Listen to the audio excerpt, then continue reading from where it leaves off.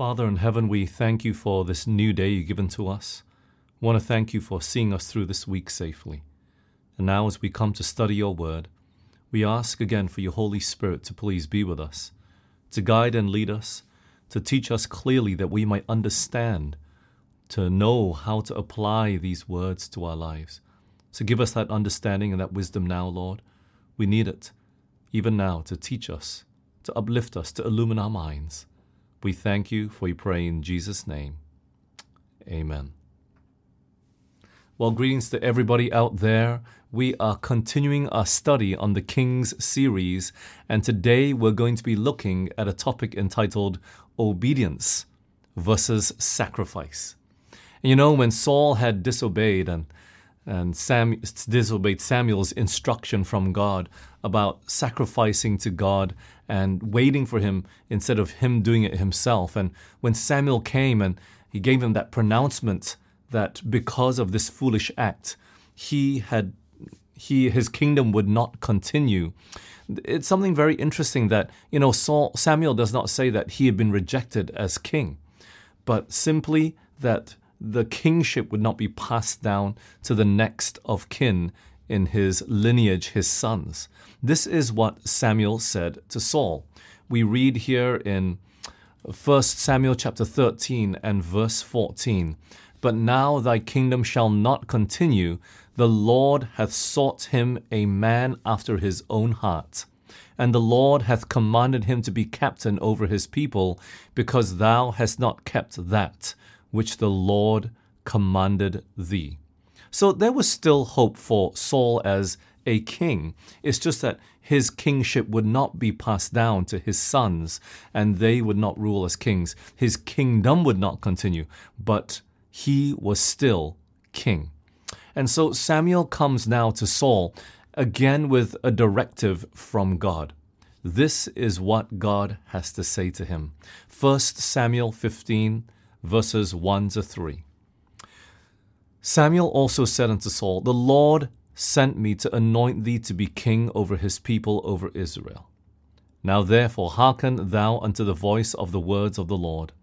Thus saith the Lord of hosts, I remember that which Amalek did to Israel, how he laid wait for him in the way, when he came up from Egypt. Now go and smite Amalek, and utterly destroy all that they have, and spare them not, but slay both man and woman, infant and suckling, ox and sheep, camel and ass." God wants Saul to wipe Amalek from off the face of the earth, to basically destroy them and wipe them out of existence. You see, the Amalekites, had been the first ones to attack and wage war against the Israelites when they first came out of Egypt. We read about this in Exodus chapter 17. This was that time when Moses stood on a hill and he held up the rod of God, and Joshua and the Israelites were fighting in the valley below. And when he held up the rod, they would win. But when he got tired and let it down, they would begin to lose. And so the brother and an elder, they came and stood there as he sat on a rock and held up the hand together, and they ultimately prevailed against the Amalekites. But this was the instruction that God would give to Moses, to the Israelites, just before he would pass away. We read this in Deuteronomy chapter 25 and verse 19. "Therefore it shall be, when the Lord thy God hath given thee rest from all thine enemies round about, in the land which the Lord thy God giveth thee for inheritance to possess it, that thou shalt blot out the remembrance of Amalek from under heaven, thou shalt not forget it." They would be blotted out of existence, and it was a clear direction from God. The time of their probation would eventually come to an end. And that instruction was now coming to Saul through Samuel from God. God had given the Amalekites plenty of time, enough chances to change, to repent from their wicked ways. And when he saw that their wickedness would never change anymore, no matter how much time he would give them, then he gave this judgment to them. And the tool, the instrument that would be used would be King Saul and the Israelites. And since Moses spoke those words in Deuteronomy up to the time that Samuel gives this command to Saul, it had already been 400 years. 400 years had passed already. God had given 400 years to the Amalekites to change. That was plenty of time. You see, friends, we must trust God and His judgment and His wisdom of those whom He chooses to close probation on, whom He chooses to allow to live longer. We just must know that God gives everyone more than enough chances to change and to repent. If we would dig deep enough into the lives of the people out there, we would see that God is just, that God has given everyone enough chances to come to repentance and to be saved. You see, friends, God does not delight in afflicting and punishing people. Yes, even though they might be wicked, they are still His children whom He died for. Yet, when we see all that judgment come upon them, God does not take great delight in punishing even the wicked. Look at this, Isaiah 28:21. For the Lord shall rise up as in Mount Perazim. He shall be wroth as in the valley of Gibeon, that He may do His work, His strange work, and bring to pass His act, His strange act. You see, friends, when God has to stand up to punish one day, it is a strange work. It is a strange act. Why? Because God is all about giving life and not taking life. He's all about creating and not destroying. And so this is something foreign to God. This is not something that He delights in. This is not something that He is used to. We continue to read also in Ezekiel 33 and verse 11. The Bible says, Say unto them, As I live, saith the Lord God, I have no pleasure in the death of the wicked, but that the wicked turn from his way and live. Turn ye from your evil ways, for why will ye die, O house of Israel? God has no pleasure in the death of the wicked. He's not standing over the wicked at the end of time, pouring out hellfire and rejoicing in it and saying, I've waited for thousands of years to do this. No, the reason why God even now waits today is because He does not desire any to be lost, any to be destroyed. He wants everybody to repent. He wants everyone to turn from their wicked ways. Yes, God is a just God. Though He does not delight in vengeance, though He does not delight in destroying and taking men's and women's lives, He will and He must judge the wicked at the end of time. Why? For the sake of the righteous. For the sake of everybody. He must be a just God, and especially He will take vengeance on those that are hardened in sin and refuse to turn from their wicked ways. And so we read in Exodus 34, verse 6 and 7. And the Lord passed by before him and proclaimed, the Lord God, merciful and gracious, long-suffering and abundant in goodness and truth. You see that, friends? God is merciful. He is gracious. He is long-suffering.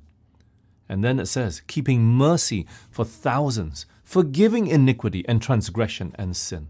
Friends, if we come to God and we repent and we ask Him to forgive us, He will forgive. But then it says, and that will by no means clear the guilty, visiting the iniquity of the fathers upon the children and upon the children's children unto the third and to the fourth generation. Friends, God is a merciful, a long-suffering, a forgiving God. When we come to Him, we can always have the assurance and the trust and the faith that if we confess our sins, He will forgive us. But if we refuse to confess, if we refuse to soften our hearts and open our hearts to Him, if we refuse to surrender to Him and ask Him to change our hearts and lives, He will be also a just God. He will not clear the guilty unless they show the fruits of repentance. And so, friends, God had given these Amalekites plenty of chances to change. And now Saul, he has this directive from Samuel, from God, to go and to destroy them. What does Samuel instruct him to do, though? Look at this very carefully. Let's come back to the story now. We go back to 1 Samuel 15 and now verses 7 to 9. What is the instruction from Samuel? And Saul smote the Amalekites from Havilah until thou comest to Shur that is over against Egypt. And he took Agag, the king of the Amalekites, alive, and utterly destroyed all the people with the edge of the sword. But the Saul and the people spared Agag and the best of the sheep and of the oxen, and of the fatlings and the lambs, and all that was good, and would not utterly destroy them, but everything that was vile and refuse, that they utterly destroyed. So the instruction was what? Destroy everything, not even the king. Nobody would be left alive, not even the livestock. But what does Saul do? He leaves King Agag alive. He spares his life. And not only that, the Bible also says that he took of the best of the sheep, the oxen, and all the other animals. So remember, everything should have been destroyed. All people, all animals. And so while Saul is celebrating the victory, he's marching towards home, while the victory that, quote unquote, God has given to him, God is communicating with Samuel. And Samuel was not in Saul's presence at this time. What does God say? 1 Samuel 15, verse 10-11. Then came the word of the Lord unto Samuel, saying, It repenteth me that I have set up Saul to be king. For he is turned back from following me, and hath not performed my commandments. And it grieved Samuel, and he cried unto the Lord all night. God came to Samuel, told him, I've seen what Saul has done. He did not follow my commandment, my command. And so God repented of making even Saul king now. And soon he was about to do something. He was going to do something about it, rather. However, look at what God said to Samuel. He said that Saul had not performed his commandments.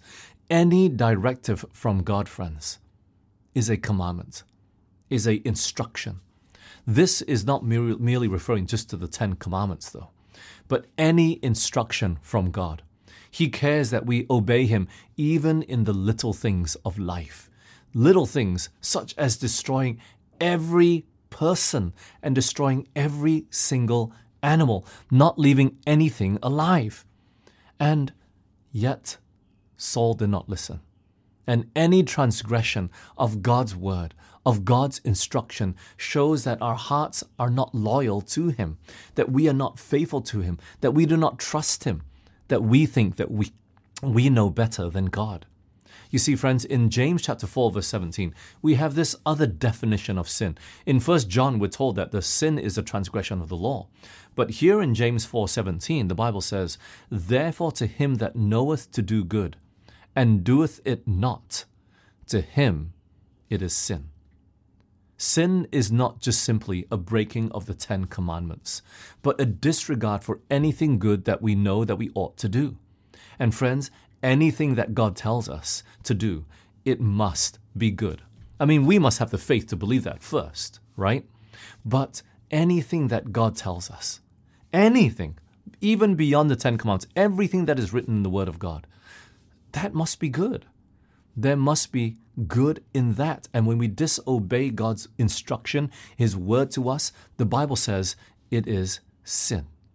So in the case of Saul, he had committed sin against God. And you know, Samuel, he truly loved Saul. He cried for him the whole night after God gave this judgment, the message to Samuel to give to Saul. He was probably interceding for him the whole night. But his prayers would not change God's judgment and decision against Saul. And so Samuel rises up early after he's been crying all night, and he comes to Saul. Look at this, 1 Samuel 15, 12-13. And when Samuel rose early to meet Saul in the morning, it was told Samuel, saying, Saul came to Carmel, and behold, he set him up a place, and is gone about, and passed on, and gone down to Gilgal. And Samuel came to Saul, and Saul said unto him, Blessed be thou of the Lord. I have performed the commandments of the Lord. What did Saul say to Samuel when he saw him coming? Blessed, blessed be thou of the Lord. I have performed the commandment of the Lord. Can you believe it? He was so caught up in his own self-deception that he truly believed that he had done exactly as the Lord commanded. But you see, what led Saul to this understanding is because he had victory. You see that? He had a physical victory over the enemy. And he thought, oh, God blessed me with this victory. God has blessed me until this time, and God has blessed me in this. And sometimes, friends, we got to be so careful that we don't be self-deceived with the situations in our lives. That just because you close a business deal, just because you get 100% in your exam, it doesn't mean that God was the one that blessed you. We might go against the clear direction of God. We might be cheating and get 100% and go, oh, praise God that I got 100%. It had nothing to do with God, you see. We got to be so careful that we don't take earthly circumstances, physical things that we see happen before our eyes, that just because it's a success in the eyes of the human, that God is in the midst of it. Because God was not in the midst of this victory. And when Samuel hears what Saul says, look at what he answers immediately. Look at this. 1 Samuel 15:14. And Samuel said, what meaneth the bleating of the sheep in my ears, and the lowing of the cattle which I hear? Obviously, the army had not gone to war and brought their own sheep and cows. This was clearly the animals that were saved from the Amalekites. And so Samuel asks Saul, I hear the bleating of this sheep and this cattle. What is that? Because they had not probably brought cattle there to kill and to eat while they're in battle, right? So this was something that was not part of the army. Something that clearly was a question in a sense, why did you disobey? And so Saul, he's quick to reply. What is his reply? Let's keep reading. 1 Samuel 15 and verse 15. And Saul said, they have brought them from the Amalekites, for the people spared the best of the sheep and of the oxen to sacrifice unto the Lord thy God, and the rest we have utterly destroyed. Two things that we have to take note here in Saul's reply to Samuel. First, he blamed the people and charged them with the sin of disobedience. He said it was the people that had decided to spare the best sheep and the best oxen. And we know that if the king had told the people to destroy all the animals, no one would have disregarded that order. I mean, we saw that in the previous study when he told the armies not to eat anything until the whole battle was over. No one dared to eat anything. They followed Saul's command. They were still respectful of him as a king. And so here Saul, he tries to place the blame on someone else, on the people, instead of taking responsibility himself for that decision. What a gutless king. No courage to own up to his own decision, especially since it would have been under his direction that all these animals were saved. Secondly, he said that they had saved the best of the sheep and the oxen and all these animals to sacrifice to God. And though it sounded good and pious, it was not at all what God had asked them to do. They were all meant to be destroyed. God never asked for sacrifice. And friends, if there was any to sacrifice to celebrate the victory, it should have come from their own flocks. So what the people were doing were not trying to glorify God with the best of their spoils, but they were selfishly trying to save their own cattle from having to be used as sacrifice. You see, they were saving themselves a penny and a dime and a few dollars. I don't want to lose my own cattle, so let's take this and sacrifice it to God instead. So after hearing Saul's reply, what does Samuel say? Let's keep reading. 1 Samuel 15, 16 to 19. Then Samuel said unto Saul, Stay, and I will tell thee what the Lord hath said to me this night. And he said unto him, Say on. And Samuel said, When thou wast little in thine own sight, wast not thou made the head of the tribes of Israel? And the Lord anointed thee king over Israel? And the Lord sent thee on a journey and said, Go and utterly destroy the sinners, the Amalekites, and fight against them until they be consumed. Wherefore then didst thou not obey the voice of the Lord, but didst fly upon the spoil, and didst evil in the sight of the Lord?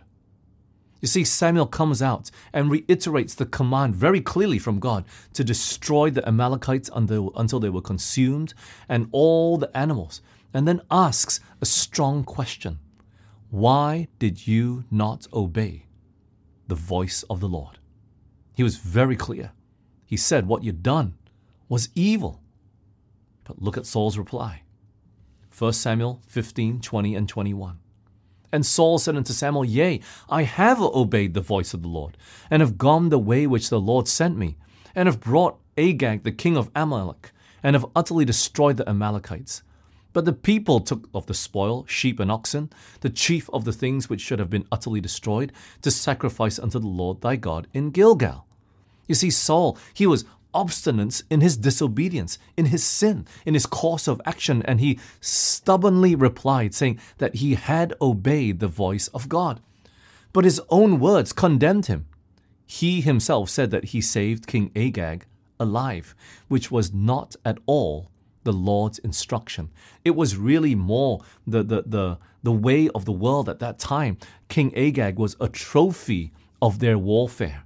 This is the man whom we have overcome. Obviously, he could not do anything by himself. Everyone else of his people were dead. He was the only one left. And then on top of that, Saul tries again to blame the people. They were the ones, he says, that saved all the cattle and the sheep. They were the ones that wanted to sacrifice these animals to the Lord, you see.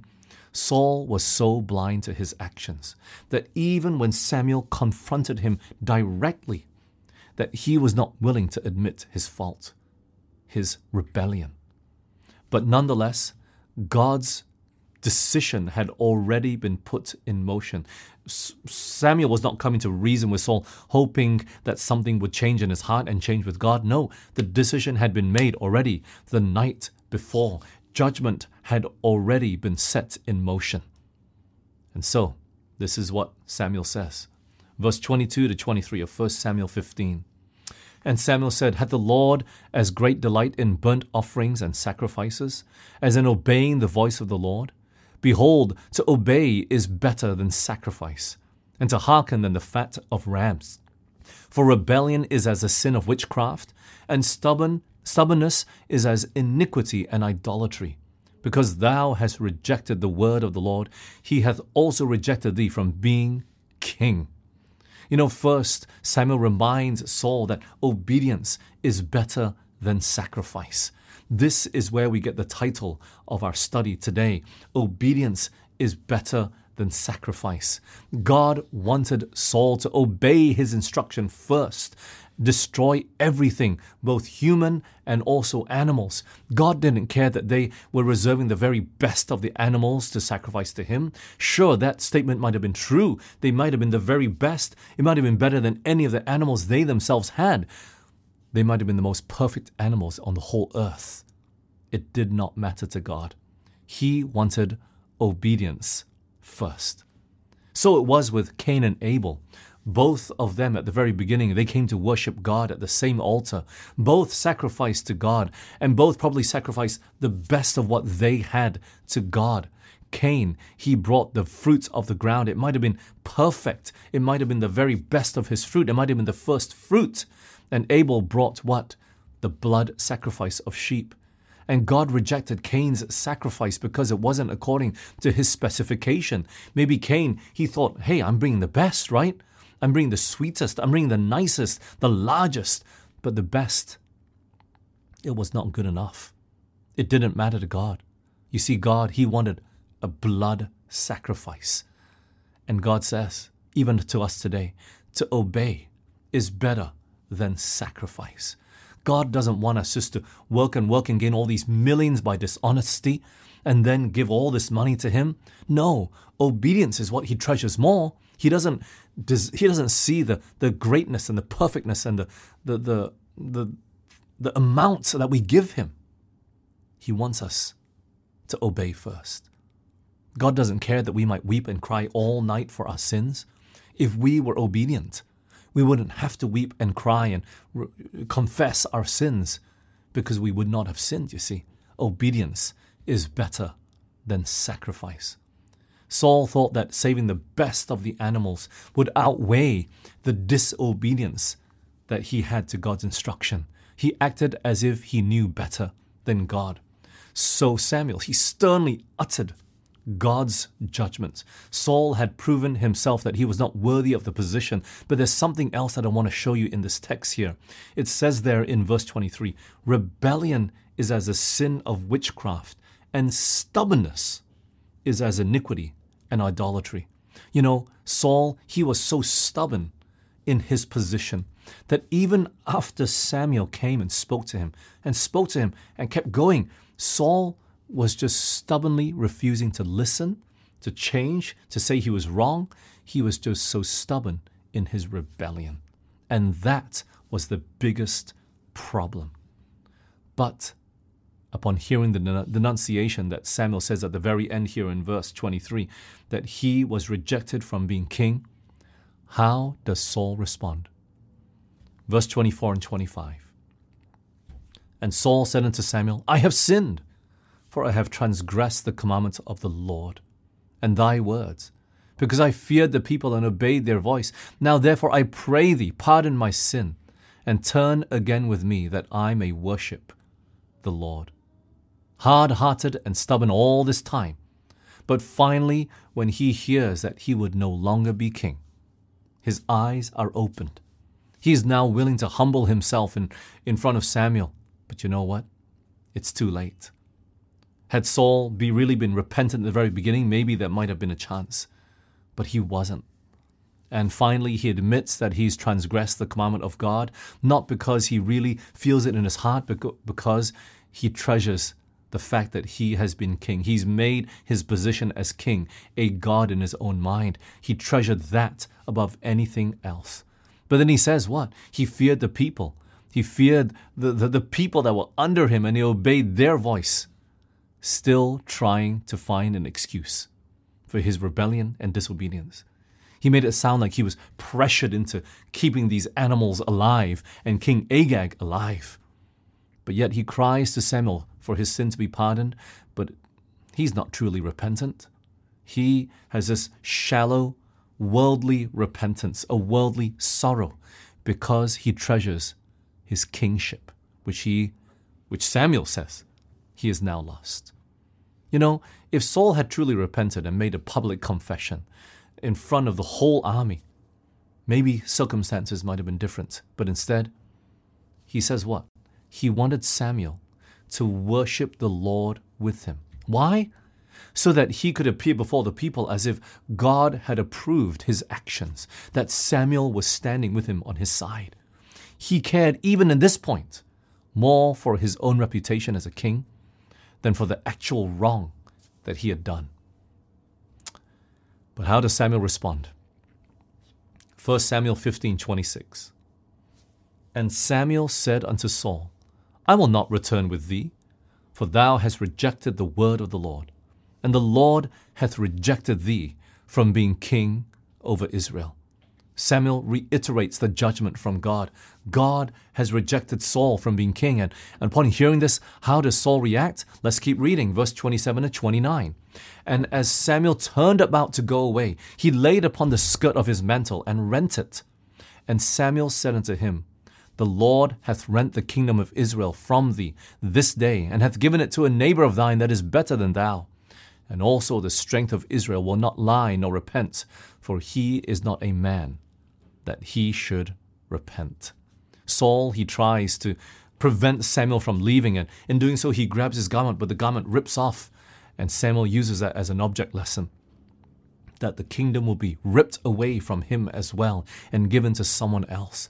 And just to confirm that these words were true, he says that God, he is not like a man. He will not change his mind, even though he sees you maybe lying here and groveling here and maybe crying now. But God has made up his mind already. Saul has been rejected from being king, and his kingdom would not remain in the family. God would not repent. He would not change his mind about this matter at all. He had decided and had been done. And even in the midst of this judgment, Look at what Saul is thinking. He's confessed that he said he's sorry in some way, but look at how he reacts as this situation continues to unfold. Look at what Saul says. 1 Samuel 15, 30 and 31. Then he said, I have sinned, yet honor me now. Do you see that? I pray thee before the elders of my people and before Israel, and turn again with me, that I may worship the Lord thy God. So Samuel turned again after Saul, and Saul worshipped the Lord. Do you see that? He just wanted honor from Samuel. He wanted Samuel to approve his actions and congratulate him for what he had done, for this victory somehow. Saul knew that Samuel's influence still reached much further than his alone, that even though the people had this king as their leader, they still looked up to Samuel as a greater leader than King Saul. And so Saul, he was still seeking honor for himself. He was still seeking to be uplifted and to be exalted in the eyes of the people. He didn't really care about changing and being sorry. But Samuel, eventually, he turns and yields to the king's request and worships God with him. But Samuel does something else. He doesn't just worship God alone. What else does he do? 1 Samuel 15, 32 and 33. Then said Samuel, bring ye hither to me Agag, king of the Amalekites. And Agag came unto him delicately. And Agag said, surely the bitterness of death is past. And Samuel said, as thy sword hath made women childless, so shall thy mother be childless among women. And Samuel hewed Agag in pieces before the Lord in Gilgal. Samuel had one last work to do for God. And for Samuel, really, Saul, that had been left undone. He brought judgment upon King Agag. He killed him, cut him to pieces. But, it wasn't just simply finally executing the word of God. We don't see where they went and destroyed the animals as well, but he killed King Agag. Why? Even though he had stayed back at the request of Saul to worship God, and even though it seemed like he was standing with Saul, he really wasn't. In this act of killing King Agag, he showed God's disapproval for the decision that Saul made to leave this man alive. And so really it was a public rebuke in front of everybody. Saul left this man alive. I'm killing him because Saul had disobeyed and gone against the command of God. You see that? It was a public rebuke for Saul in front of everybody. And so even though it seemed like he was staying back and he was honoring Saul and what he had done and worshiping God with them, he rebuked Saul without saying a single word through his action of killing King Agag. And then we read verse 34 and 35 of 1 Samuel 15. Then Samuel went to Ramah, and Saul went up to his house of Gibeah of Saul. And Samuel came no more to see Saul until the day of his death. Nevertheless, Samuel mourned for Saul, and the Lord repented that he had made Saul king over Israel. Samuel would never see Saul again. But Samuel, he loved Saul like a son. He would still mourn for him until the day of his death. And even though God had rejected him from being king, he still loved him. But you see, friends, no matter how much other people pray for us, no matter how much other people intercede for us, not that we should stop interceding or praying for other people, but, Saul, he had his own decision to make as well. He had his own actions that he would have to account for as well. And no amount of prayers for other people would change his own life. You see, what was it that Saul rejected ultimately? It was his disobedience and his persistence in being wrong or thinking he was right and really in his wrongness. But really it was, he thought he knew better than God because he thought he was wiser than God. And no one would ever say that and admit it. But his actions showed that. He thought that, God said, destroy everything. I know better. I'm going to leave the king alive. I'm going to leave the animals alive. He thought that he knew better than God. And this is what Samuel said to Saul earlier in 1 Samuel 15:17.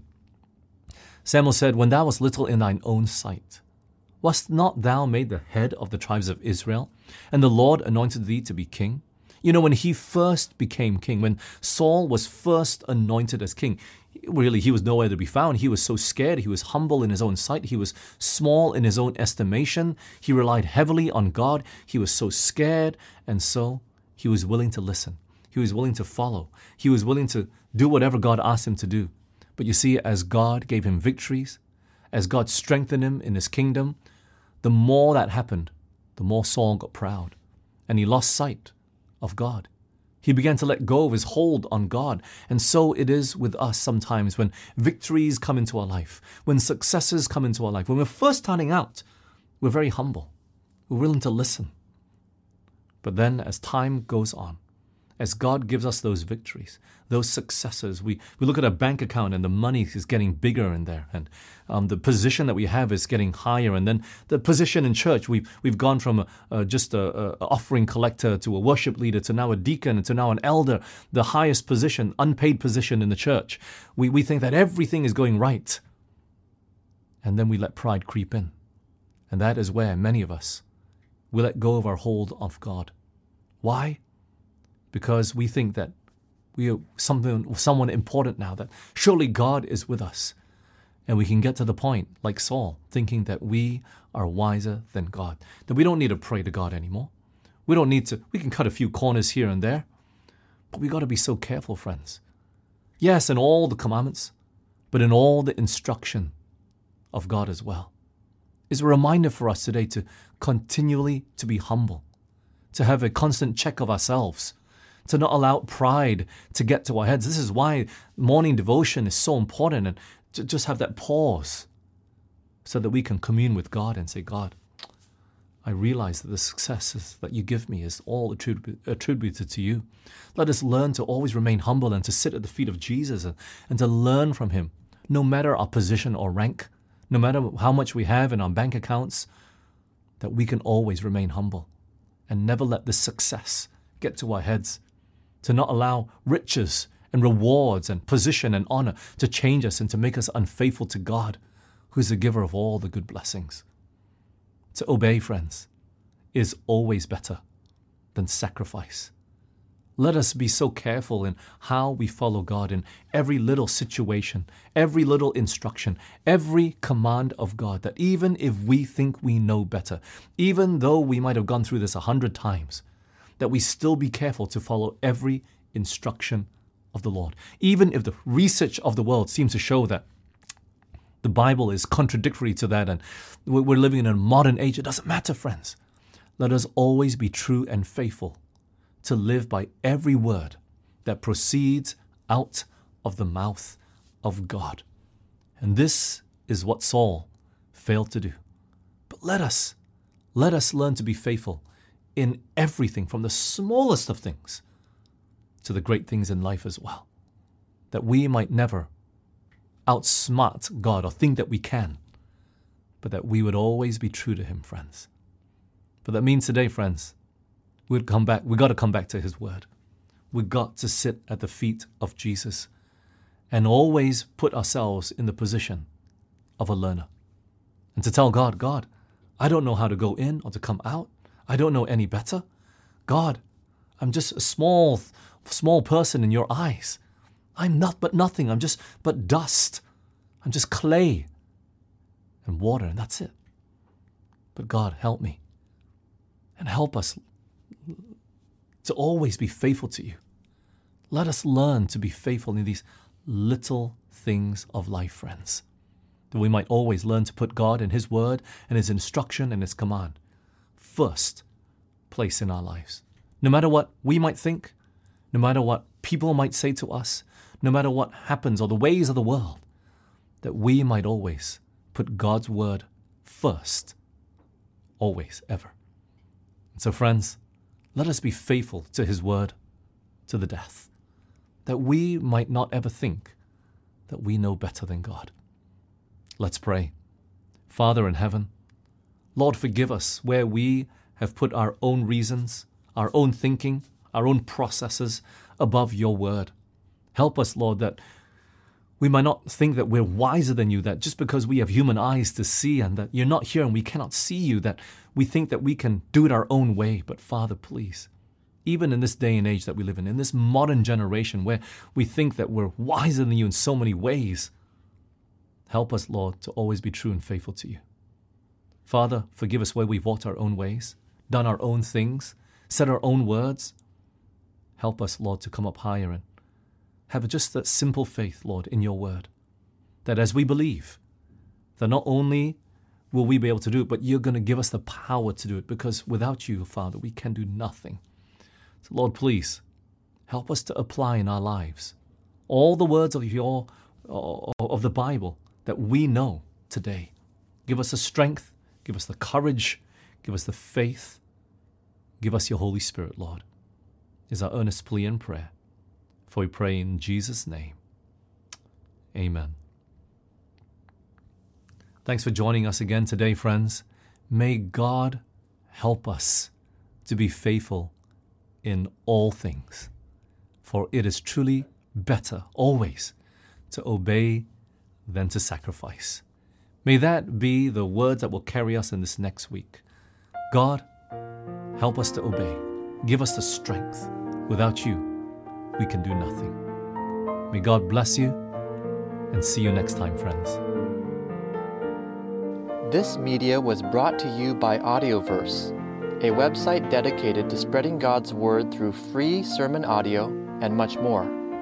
If you would like to know more about Audioverse, or if you would like to listen to more sermons, please visit www.audioverse.org.